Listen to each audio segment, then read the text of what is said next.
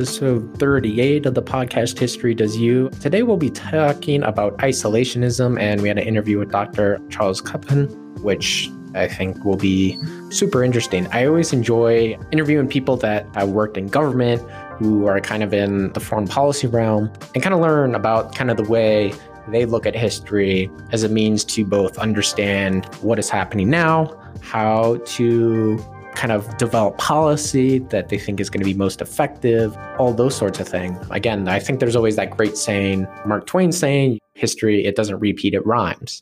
So it doesn't go in this exact fashion that people assume it does, but rather there are similarities that you can kind of look at. And particularly with this episode, I think it's super interesting because we're at this weird time, particularly with American foreign policy, where you have sort of this changing of the guard under Donald Trump. Obviously, we had the election, so it could change. But basically, this idea that this sort of internationalism approach that we've taken since the end of World War II doesn't work, and it's not our problem, and we shouldn't do that. And at least in my lifetime, born in 1999, that's pretty much been the status quo, that we go out and try and solve the world's problems and make it safer for everyone. But right now, particularly with, I think in part with the Trump presidency, is this wider backlash towards, yeah, this isn't working. We're wasting lives in overseas wars. We have troops deployed and bases everywhere, and it's just not, why are we doing this?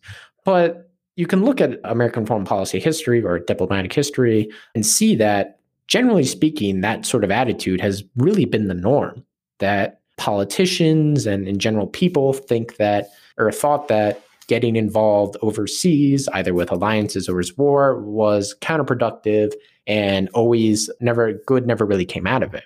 So I think it's always interesting to kind of look at those two things. And it's really insightful just in terms of how attitudes kind of change, how wars influence the way Americans think, especially just with World War II, with Pearl Harbor, that super consequential event where we were openly attacked by a foreign power. And even though it wasn't the mainland US, there was always this belief that, well, we have two big oceans that protect us. There isn't really a great power in the Western Hemisphere that can interfere with us or invade us or whatnot. We can't rely on these two oceans to protect us. We have to go out and project American power in ways that are effective in the minds of different politicians and stuff. So I hope you enjoyed the episode. We kind of speed through 250 years-ish of American foreign policy history, but I think he highlights a lot of those critical moments and a lot of those important moments that I think kind of lead to where American foreign policy has been, where it is now, and ultimately where it's going. So I definitely hope you enjoy the episode. It's a great interview.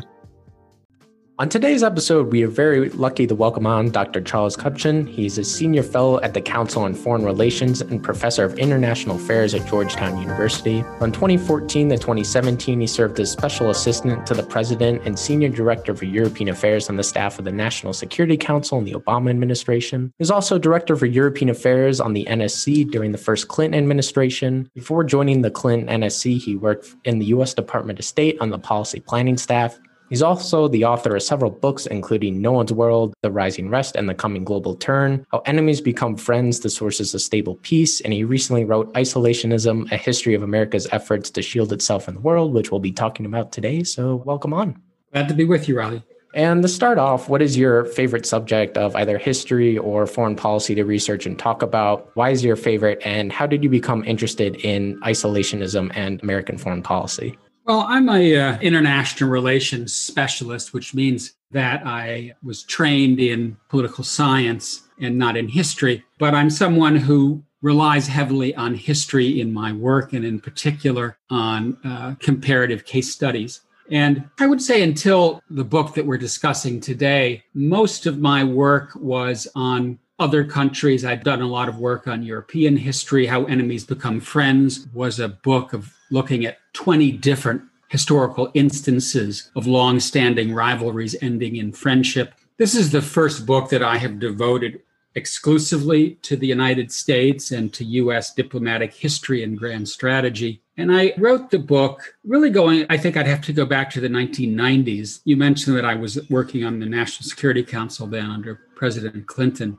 And I began to wonder whether the United States was not losing its appetite for a robust brand of internationalism that it had adopted in the 1940s. And I began to think that because after the Berlin Wall came down and the Cold War ended, coverage of foreign affairs in newspapers and magazines and TV and radio plummeted. President Clinton was reluctant to get involved in the Balkans, despite the bloodshed that was taking place there. And then in the 1994 midterms, the Republicans and the Democrats really began to part ways, not just on domestic policy, where they had always had differences, but also on foreign policy. And so I said to myself, something's changing here in this country. Maybe I should go back and explore what the country was like before 1941, because that may give me insight into where we could be headed today. Then we got 9/11, and that whole inward turn stops in its tracks.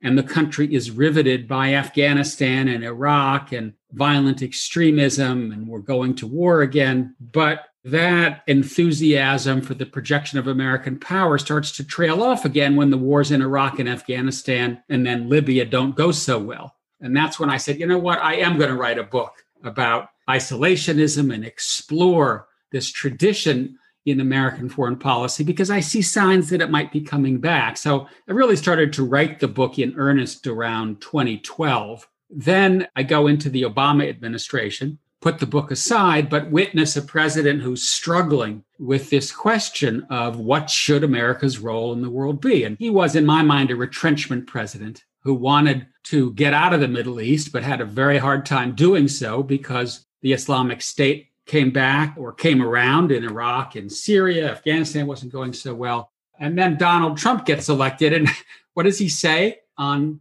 Inauguration Day? He says, from this day forward, it's going to be America first. Where did that phrase America first come from?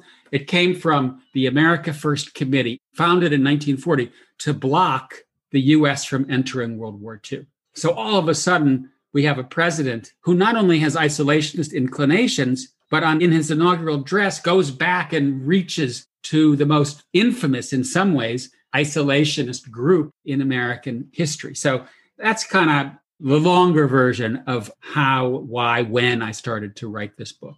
And what are some of the biggest challenges that you've encountered, either in government or just kind of in your career in general? The challenges in government and the challenges as a scholar are quite different. I would say, as a scholar, as an academic who writes books, the biggest challenge is discipline. Writing books is a heavy lift. This book that we're talking about today is almost 500 pages. I didn't know what I was getting into when I started to write it, in part because there were episodes in American history that I didn't even know about that I needed to probe. The big debates over whether to annex various islands in the Caribbean in the 19th century, whether to annex Hawaii, Samoa, Midway Islands, all of these very interesting little kernels of insight into America's history and politics. I didn't even know were out there. And so I ended up having to really delve into a set of historical adventures, if you will, that I didn't know about. And it takes time and it takes discipline. And I've got 3 little kids at home, and sort of writing a book with 3 little kids around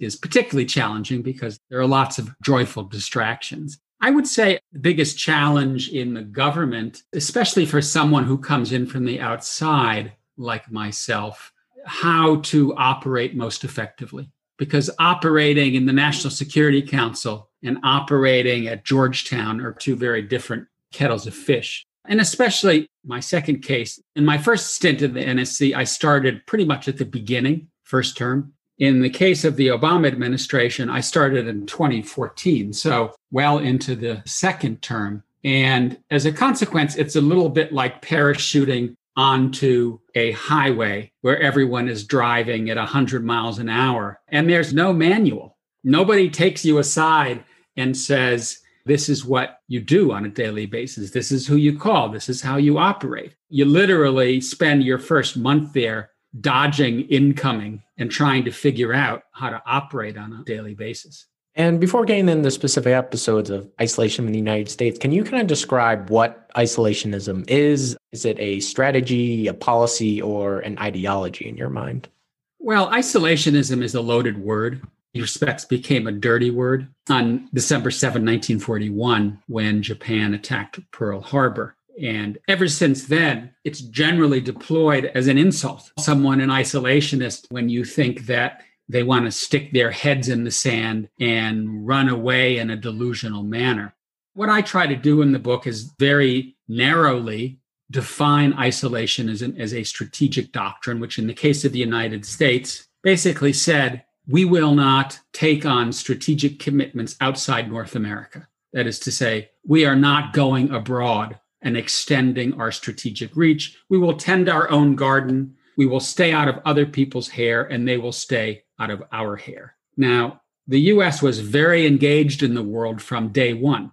Avid commercial expansionists looking for new markets all over the world. The United States was very expansionist in North America. The story of the 19th century is really the story of America's push from 13 colonies across all the way to the Pacific Ocean. And we grabbed a bunch of land from Mexico along the way and tried several times to take over Canada unsuccessfully. But even though many people would say, well, that doesn't sound isolationist to me, I, at the very beginning of the book, say, listen, I'm going to put out this definition and let's operate according to that definition. And again, it is whether or not the United States is prepared to take on enduring strategic commitments outside of North America.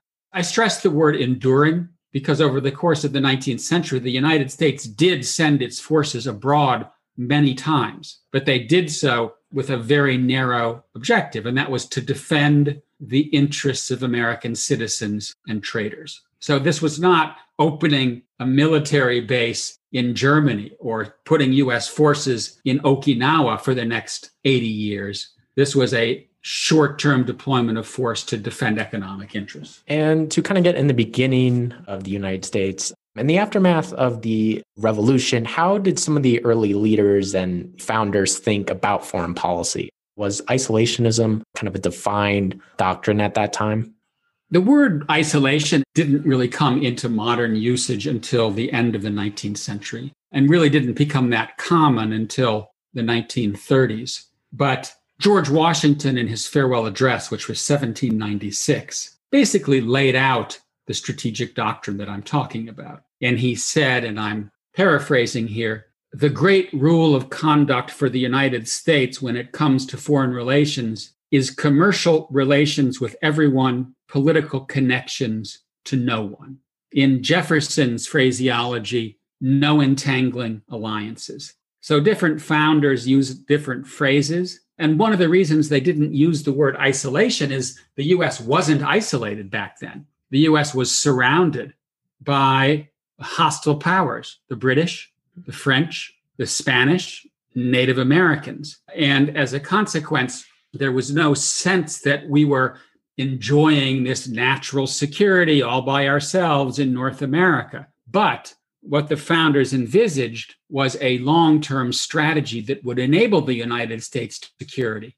And that long-term strategy really involved two things: easing, or in some cases, pushing European powers first out of North America and then out of the Western Hemisphere. And then number two, expanding westward with white settlement moving from east to west, pushing out of the way Native Americans, grabbing land from Mexico, and effectively establishing a North American redoubt that spanned from the Pacific coast to the Atlantic coast. And the founders basically said that that would then allow us to enjoy the natural security that comes from large flanking oceans to the east and west, and nice, relatively weaker neighbors to the north and south. So the strategy really consisted of two things: get European imperial powers out of our neighborhood and expand westward so that we no longer faced a land threat from Native Americans or anyone else. And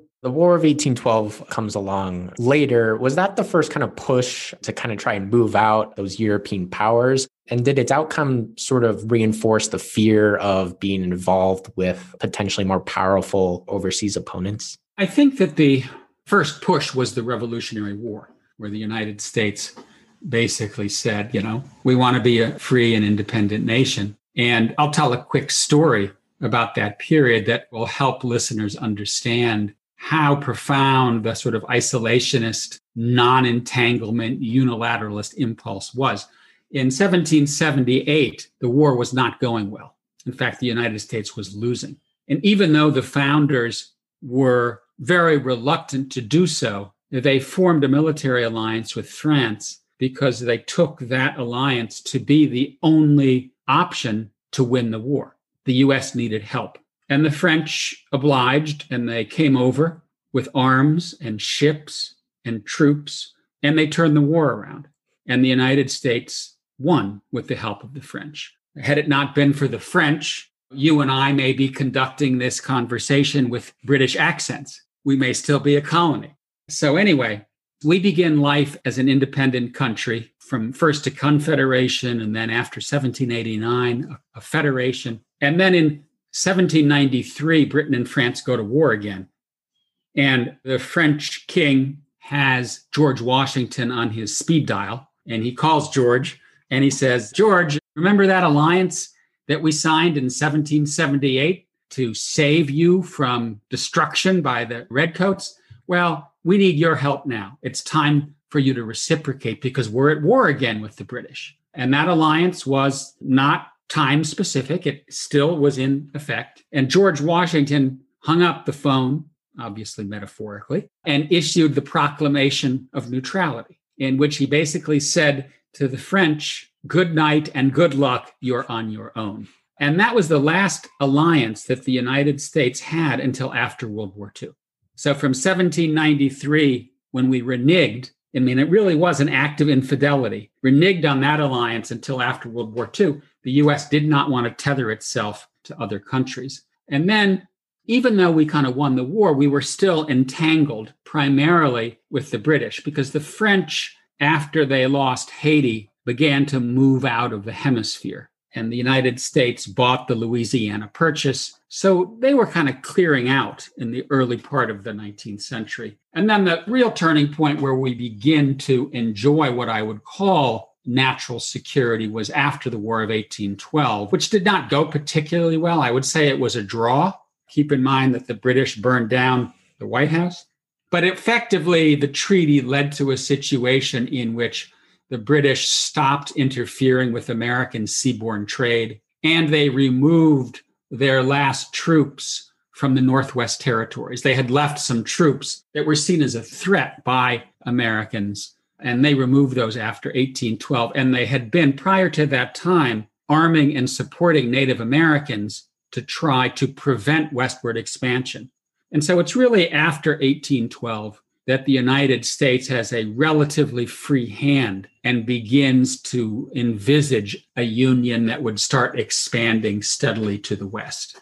And something that, later comes along is the Monroe Doctrine. Where does that kind of fit in terms of the U.S. kind of defining this sort of restrained foreign policy, and kind of what was the contribution of the Monroe Doctrine to all of that? Well, one of the things that I learned when I wrote the book, and it was an eye-opener for me, I went to graduate school in the 1980s. And so I grew up in a Cold War environment. I knew a lot about American diplomatic history, starting with 1941 at Pearl Harbor. But going back and reading the nation's history prior to that was really quite an eye-opener for me. And I think it will be for many Americans. One of the reasons I wrote the book is I think Americans need to know this story. They need to know what the country was doing or not doing in the world prior to 1941, just as they need to know what we've been doing since then. But another revelation that I had was that some of the inherited wisdom is not particularly accurate, in the sense that I saw the Monroe Doctrine as this turning point in which the United States declared effective hegemony in the Western Hemisphere. That's kind of its common understanding. Well, guess what?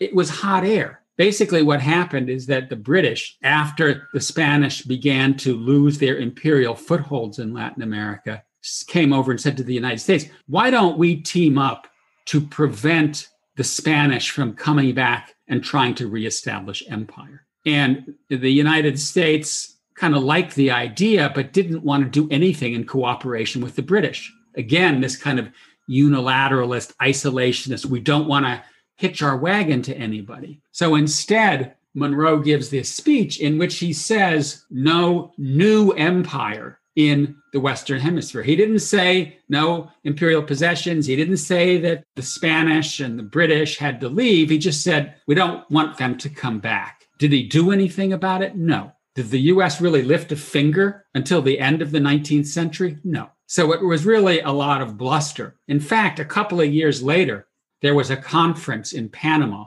in which the new republics of Latin America were gathering to discuss their relationships and their relationship with Europe. And they invited the United States. And John Quincy Adams, who had become president by this point, he had been Monroe's Secretary of State, wants to send a delegation of 2 people. This is just a mere diplomatic conference. And Congress goes berserk because they say this violates the advice of the founders. We want nothing to do with involvement in the politics or diplomacy of Latin America. It would be an insult for Americans to sit at the same table with non-whites, Africans, Latins, Catholics. I mean, there was a lot of racism involved in this. And in the end of the day, Adams was able to twist arms and to convince Congress to approve the delegation. But it took so long and it was so painful that one of the delegates died before getting to Panama, and the other delegate got there so late that the Congress was over. So if this is a sign of the great turning point associated with the Monroe Doctrine, I think we better think again. Mm-hmm. And to kind of move ahead, you have obviously the Mexican-American War in the 1840s, which leads to the expansion of territory. But I wanted to ask about the American Civil War. Did that have any effect on sort of the idea of isolationism or kind of the thinking about America's place in the world? Or did it sort of just kind of the status quo remain? Well, number one, there was a reconfirmation of the desire that the United States needs to sever itself geopolitically from Europe. And that's because even though the Europeans declared neutrality, they actually supported the South.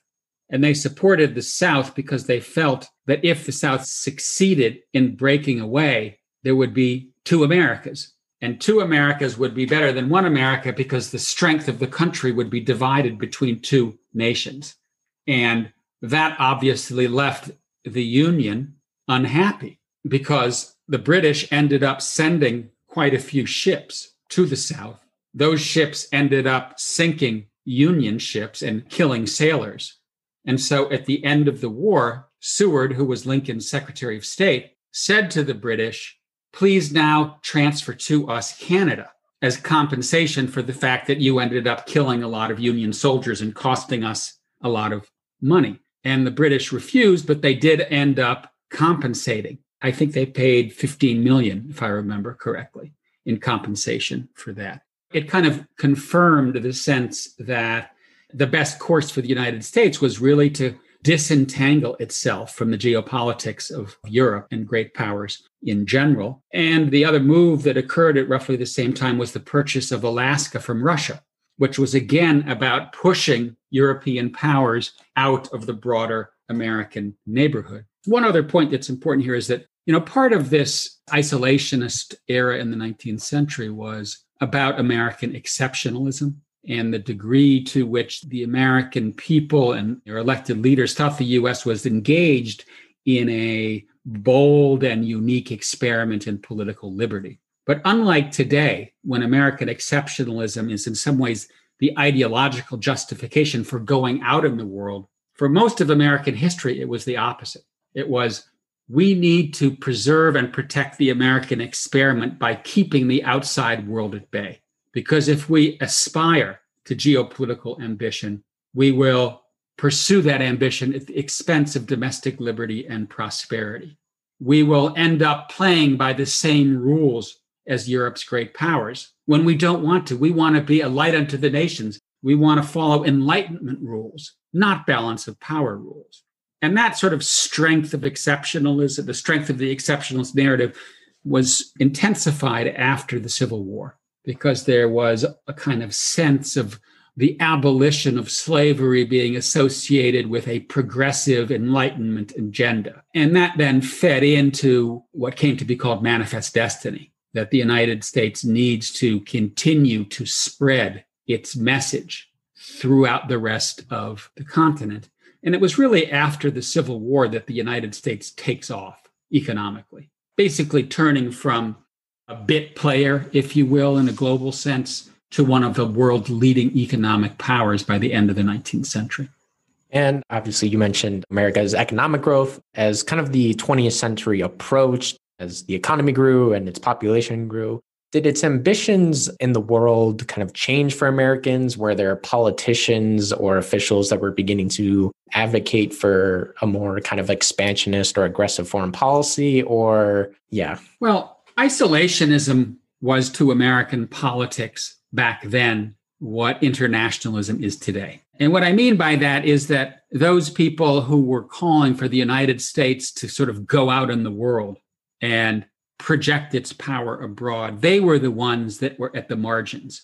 They were the political pariahs. There were such voices. Henry Clay, for example, was in the 1820s an advocate of getting much more involved in supporting Republican causes in Latin America. In the 1840s, there were a series of revolutions in Europe, and some voices said, we should get involved and we should send aid because this is part of who we are. But they failed. And then there were also numerous runs at annexing new territory: Cuba, Haiti, Santo Domingo, the Virgin Islands, various chunks of Latin America, Hawaii.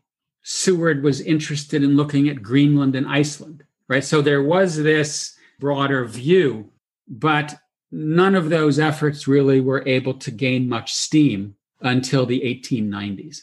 That's when you really begin to see the light bulb go on. And in particular, the narrative that was in some ways launched by a historian named Frederick Jackson Turner about the closing of the American frontier. There was a sense that the U.S. had completed its mission. It had made it to the Pacific coast. It had built an expansive union, yet remained a democracy and a liberal democracy. And now that the frontier had closed, the risk was that America would lose its dynamism because the frontier had been the place where adventurism and discovery and wealth and individualism and democracy had flourished. And that narrative then led to a decisive turn over the course of the 1890s toward taking manifest destiny abroad.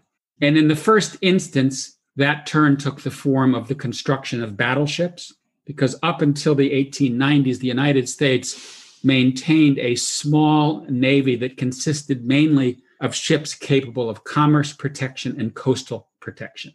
As I mentioned, the U.S. often deployed its forces abroad, but basically to protect trade. In the 1890s, battleships started to appear. And initially, Congress was quite skeptical. And they said, well, what do we need battleships for? You need battleships to play the game of great power politics. You need battleships to project power thousands of miles away. We don't need battleships.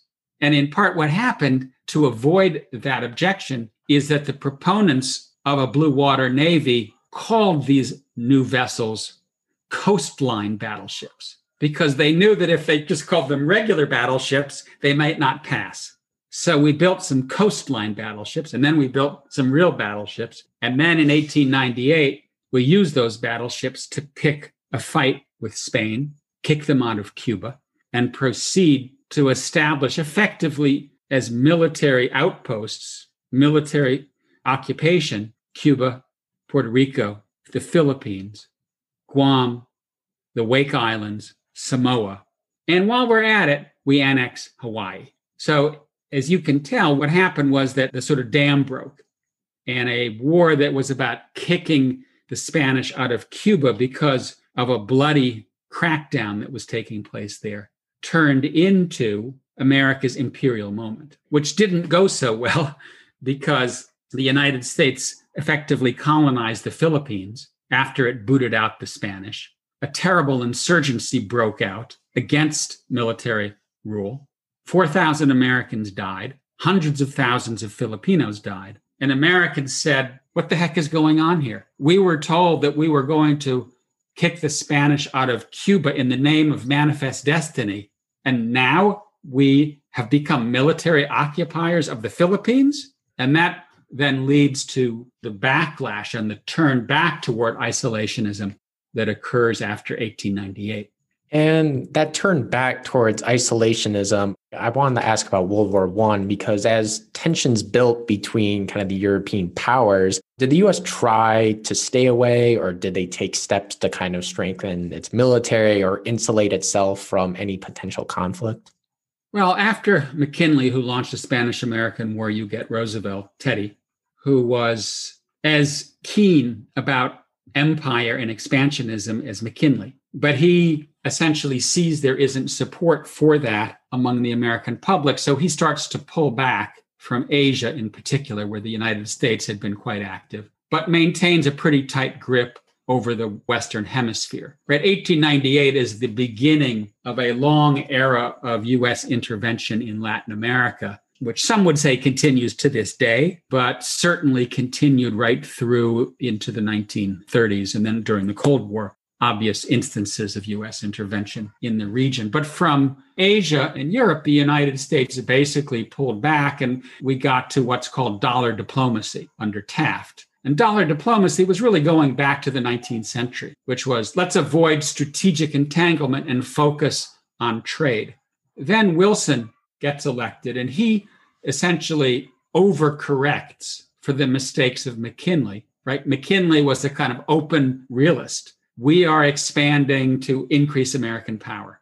And Wilson says, we will enter World War I, but we have no realist ambition. This is not about power. This is about democracy, keeping the world safe for democracy. And I would also point out that during 1914, 1915, 1916, Wilson was a hardcore isolationist, right? Because the war breaks out in the summer of 1914. The United States doesn't enter until 1917. And during those interim years, Wilson basically said, we don't have a dog in this fight. We don't have an interest. We need to remain an island of reason and democracy and let the Europeans fight it out. And then the Germans begin to sink American ships that are crossing the Atlantic because Wilson defended traditional neutrality, and traditional neutrality is that the U.S. can continue to trade as a neutral country. So it's after U.S. ships get sunk that Wilson enters the war. And then after the end of the war, which the United States won, he says, we're going to enter the League of Nations. We're going to stay engaged abroad to make sure that this kind of war never happens again. Well, that kind of brand of idealism was no more attractive than McKinley's realism. And the idea that we were fighting for democracy in Europe didn't jive well with the fact that Americans were dying in the trenches. So what happens is that you get another turn inward and another isolationist backlash. The Senate votes 3 times on U.S. entry into the League of Nations. Each time, the answer is no. Wilson then says, well, since the problem is the Senate, I'm going to take my case to the American people. And he says that the election of 1920 will be a referendum on American internationalism. And the Republican candidate, Senator Warren Harding, said, bring it on. I stand for the policies of George Washington. I stand for nationalism, not globalism. I am against entangling alliances. And he ran on that platform. Wilson's candidate, James Cox from Ohio, was part of the Wilsonian agenda. Harding cleaned his clock, one of the most lopsided elections in American history. So Americans basically said, we much prefer the policies of George Washington to the policies of Woodrow Wilson.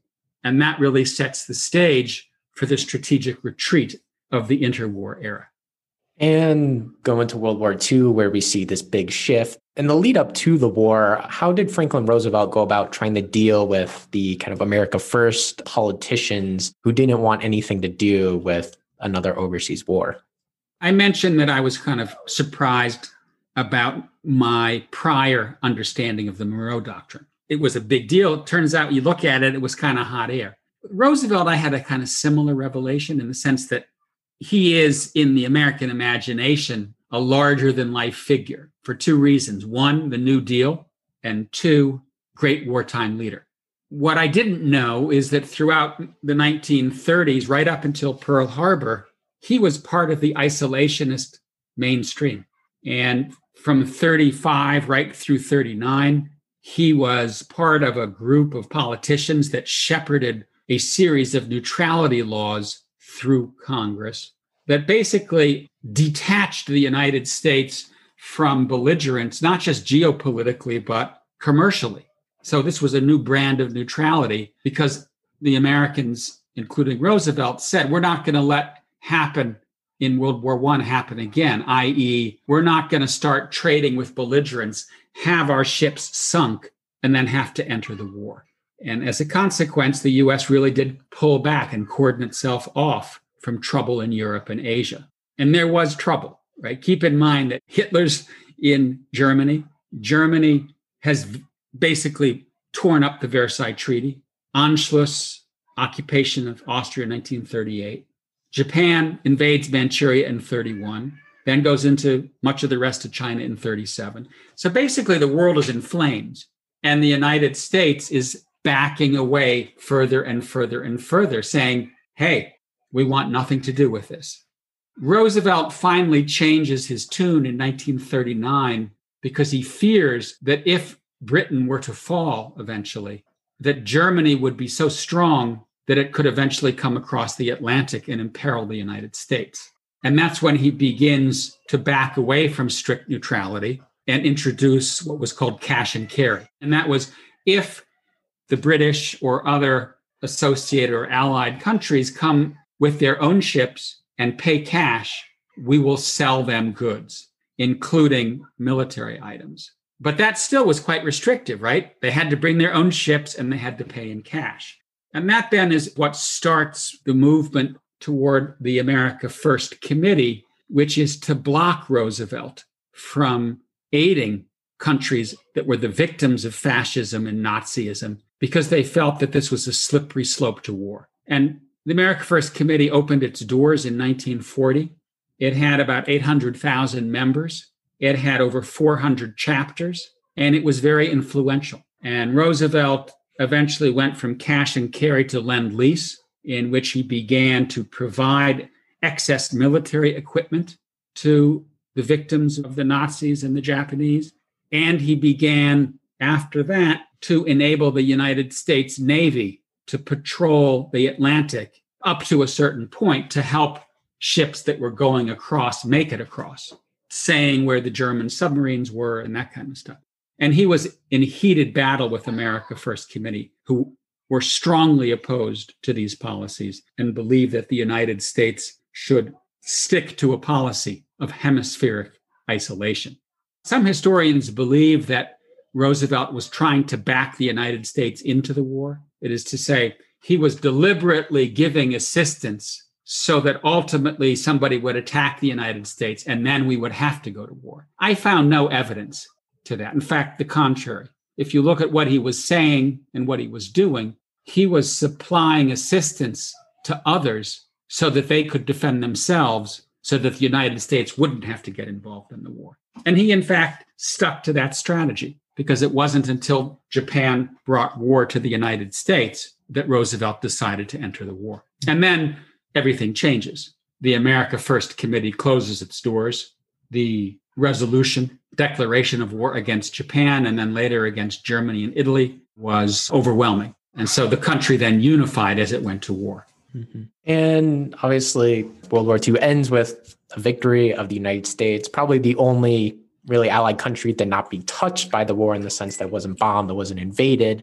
What motivated the U.S. to then pursue this idealist internationalism, as you called it, rather than the isolationist policies that had been the norm for many decades to that point?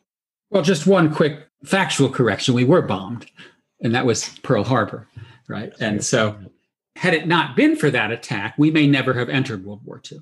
No one will know. But that day, December 7, 1941, changed America, and it more or less silenced the isolationists for the next 70 plus years.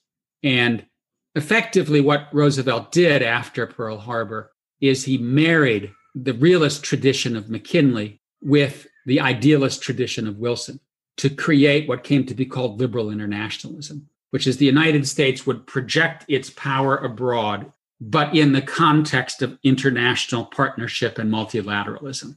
And it also completely revised the exceptionalist narrative. The exceptionalist narrative up to that point had been, we need to protect the American experiment by staying aloof from the world. Starting in 1941, it became, we need to make the world safe for American engagement because standing aloof doesn't work. And that's when you begin to see the effort to go out and not just defeat adversaries, but remake them. And we did remake them successfully. We defeated Nazi Germany, we defeated Italy, we defeated Japan, and helped turn them into constitutional liberal democracies.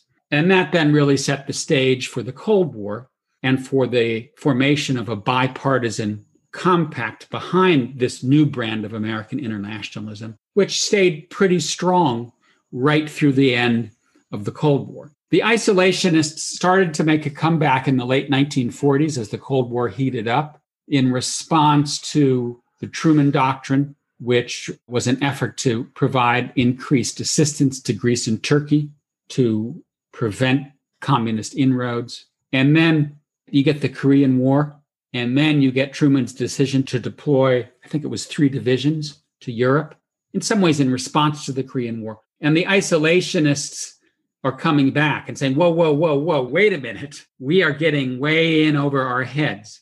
And there were various efforts to pass legislation that would tie the hands of the administration when it comes to international agreements and deploying forces. Those legislative initiatives were defeated. And I would say the isolationists made their last gasp around 1953, 1954, and that they were more or less pushed to the margins for the balance of the 20th century, even though there was a kind of, obviously, a big debate in response to the Vietnam War. But the isolationists never really got traction after Vietnam. I would say the main impulse was retrenchment. Let's pull back. Let's let others do a greater share of the fighting. But because the Cold War was still going on, there really was no serious debate about a global pullback. It was much more about pulling back from Vietnam. And outside of that episode in Vietnam, you mentioned that there wasn't really any loss of confidence in this internationalism. In terms of the end of the Cold War, did the quote unquote victory in the Cold War reinforce this idea that this liberal internationalism was the right way to kind of approach the world? And do you think it led to this kind of ultimately, I think, kind of an overreach in American power? Yes, that is an accurate description of the story that I tell in the book, in which the U.S. prevails in the Cold War. The Soviet Union implodes. And the U.S. then tries to take the Western order and universalize it.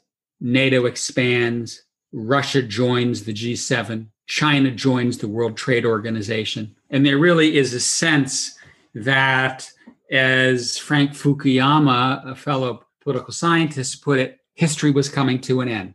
Ideological convergence was taking place. And so I think there was ideological overreach as a consequence of that triumphalism. And then after 9/11, strategic overreach. The two went hand in hand. And the strategic overreach after 9/11 was in part ideological, in the sense that I do believe that the neoconservatives who helped orchestrate the Iraq War during George W. Bush's presidency believed that they were taking action that would bring liberal democracy to Iraq and to the rest of the Middle East. That's not quite what happened. The Iraq War started a period of instability in the region that we continue to live with today. And in many respects, it is the overreach that began in the 1990s and that was intensified after 9/11 that, to me, explains where we are today. And where we are today is, in my mind,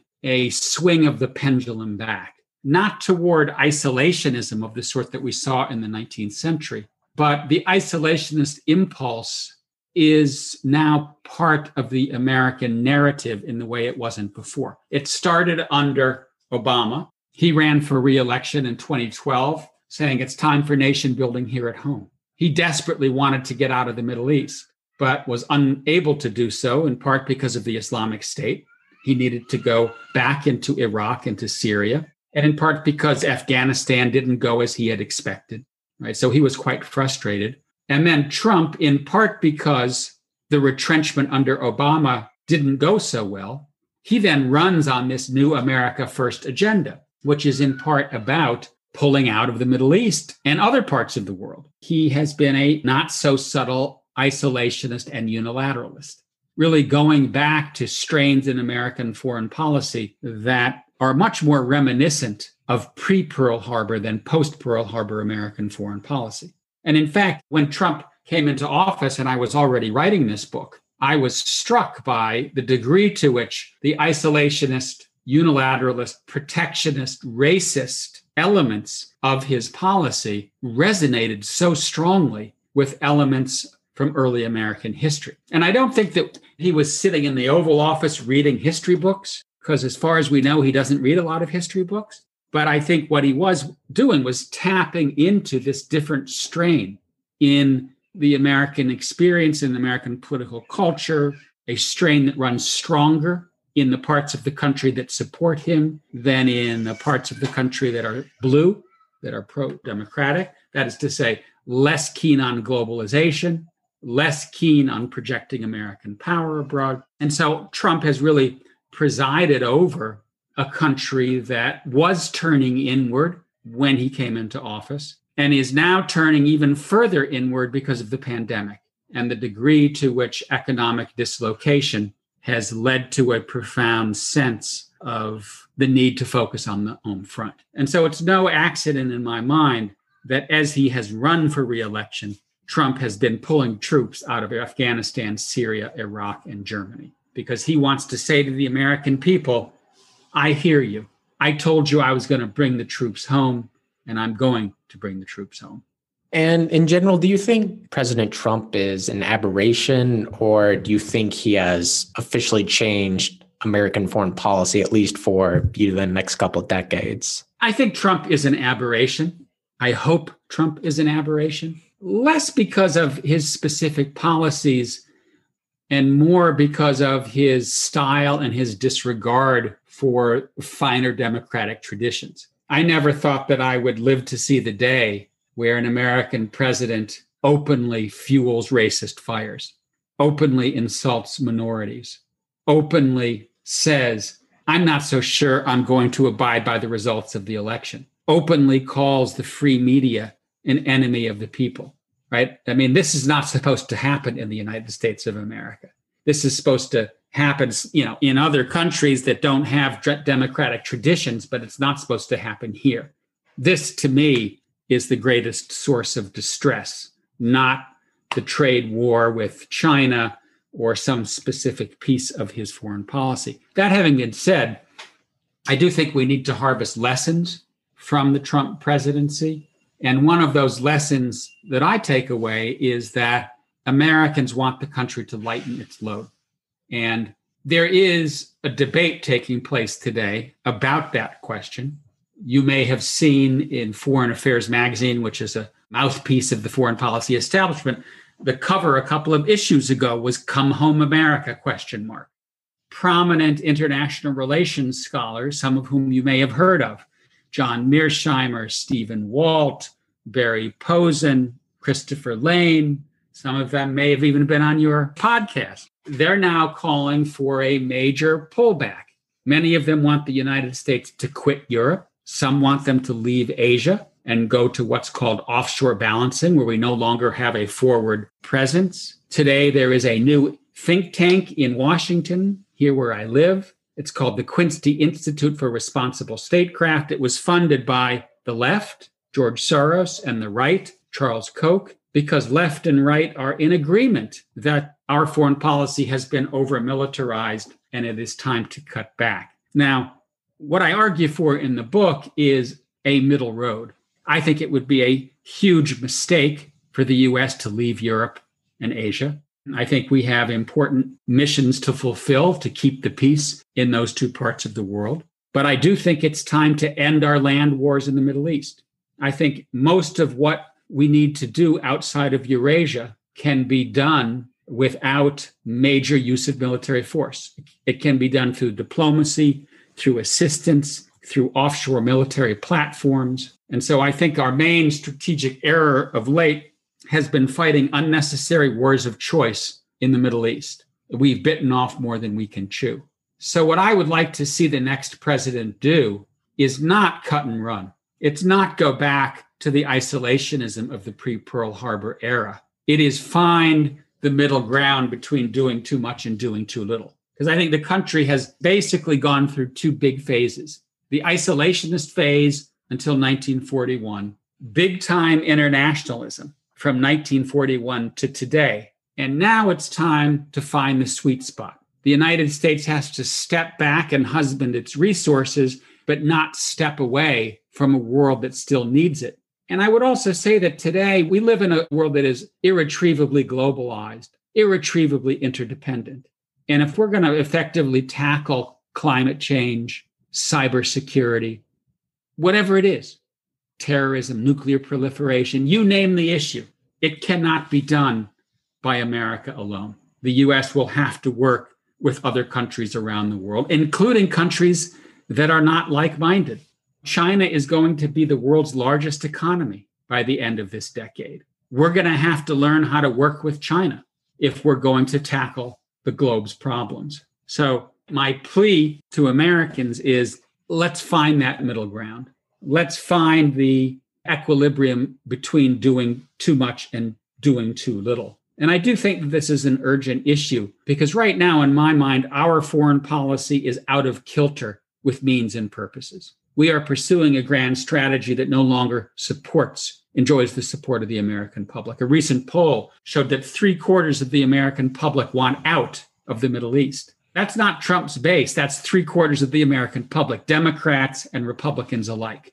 The Democratic platform calls for getting out of the forever wars and ending policies of regime change. I think politicians need to listen to what the American public is saying. I think the American public remains basically internationalist and wants to stay engaged in the world. But it has to be smart engagement. It has to be pragmatic engagement. That's the way to ensure that the country's role abroad is in sync with and not at odds with public sentiment. So I hope you enjoyed that interview with Dr. Kupchan. Again, I always really enjoy kind of interviewing people from sort of the foreign policy realm, just to kind of get their takes, how their experiences in government and foreign policy sort of influence the way they look at history, and how history in turn kind of influences where policy should go or things of that nature. And I think we're in this really weird place in terms of foreign policy where it's the majority of Americans don't like the status quo, which is this liberal internationalism where you have American forces all over the sea or across the globe. You project power in different ways, whether it's military, economic, cultural, those sorts of things. But all of that has come at a tremendous cost in lives and money, and people are simply fed up with it. And especially with all these pressing issues such as climate change, such as the pandemic, such as China and Russia, for example, there's, I think, this weird moment where there's a chance that American foreign policy can really be changed for the better to meet these different issues. But I think it's about finding sort of middle road, as he described it, not being so over-militarized with foreign policy, rather maybe relying more on diplomacy, rather economics, that sort of thing. Again, just as he mentioned, China's rising power.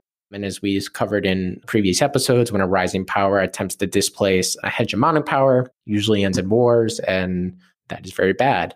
But again, there's also, these global issues such as climate change and pandemic that don't really care about borders or countries or whatnot. So there's going to have to be some sort of international cooperation to meet those issues, whether people like it or not. So while I think in particular Republicans advocate for this America First policy, I don't think it really works when there are international issues that are going to affect us no matter what you do. Like, you can deploy the Navy to protect whatever, but that's not going to stop climate change. That's not going to stop a pandemic. So again, I think things of that nature are going to be really important going forward. And again, I enjoy kind of looking at these issues because I think it's always important to look at history as a tool to kind of go what has succeeded, what has failed, how do we create policies that are most effective, both meaning that there's buy-in from the American people and also that it's effective in solving these different issues. And again, it's very weird. Again, there was a debate last night. I'm recording October 23rd. There was the last debate, and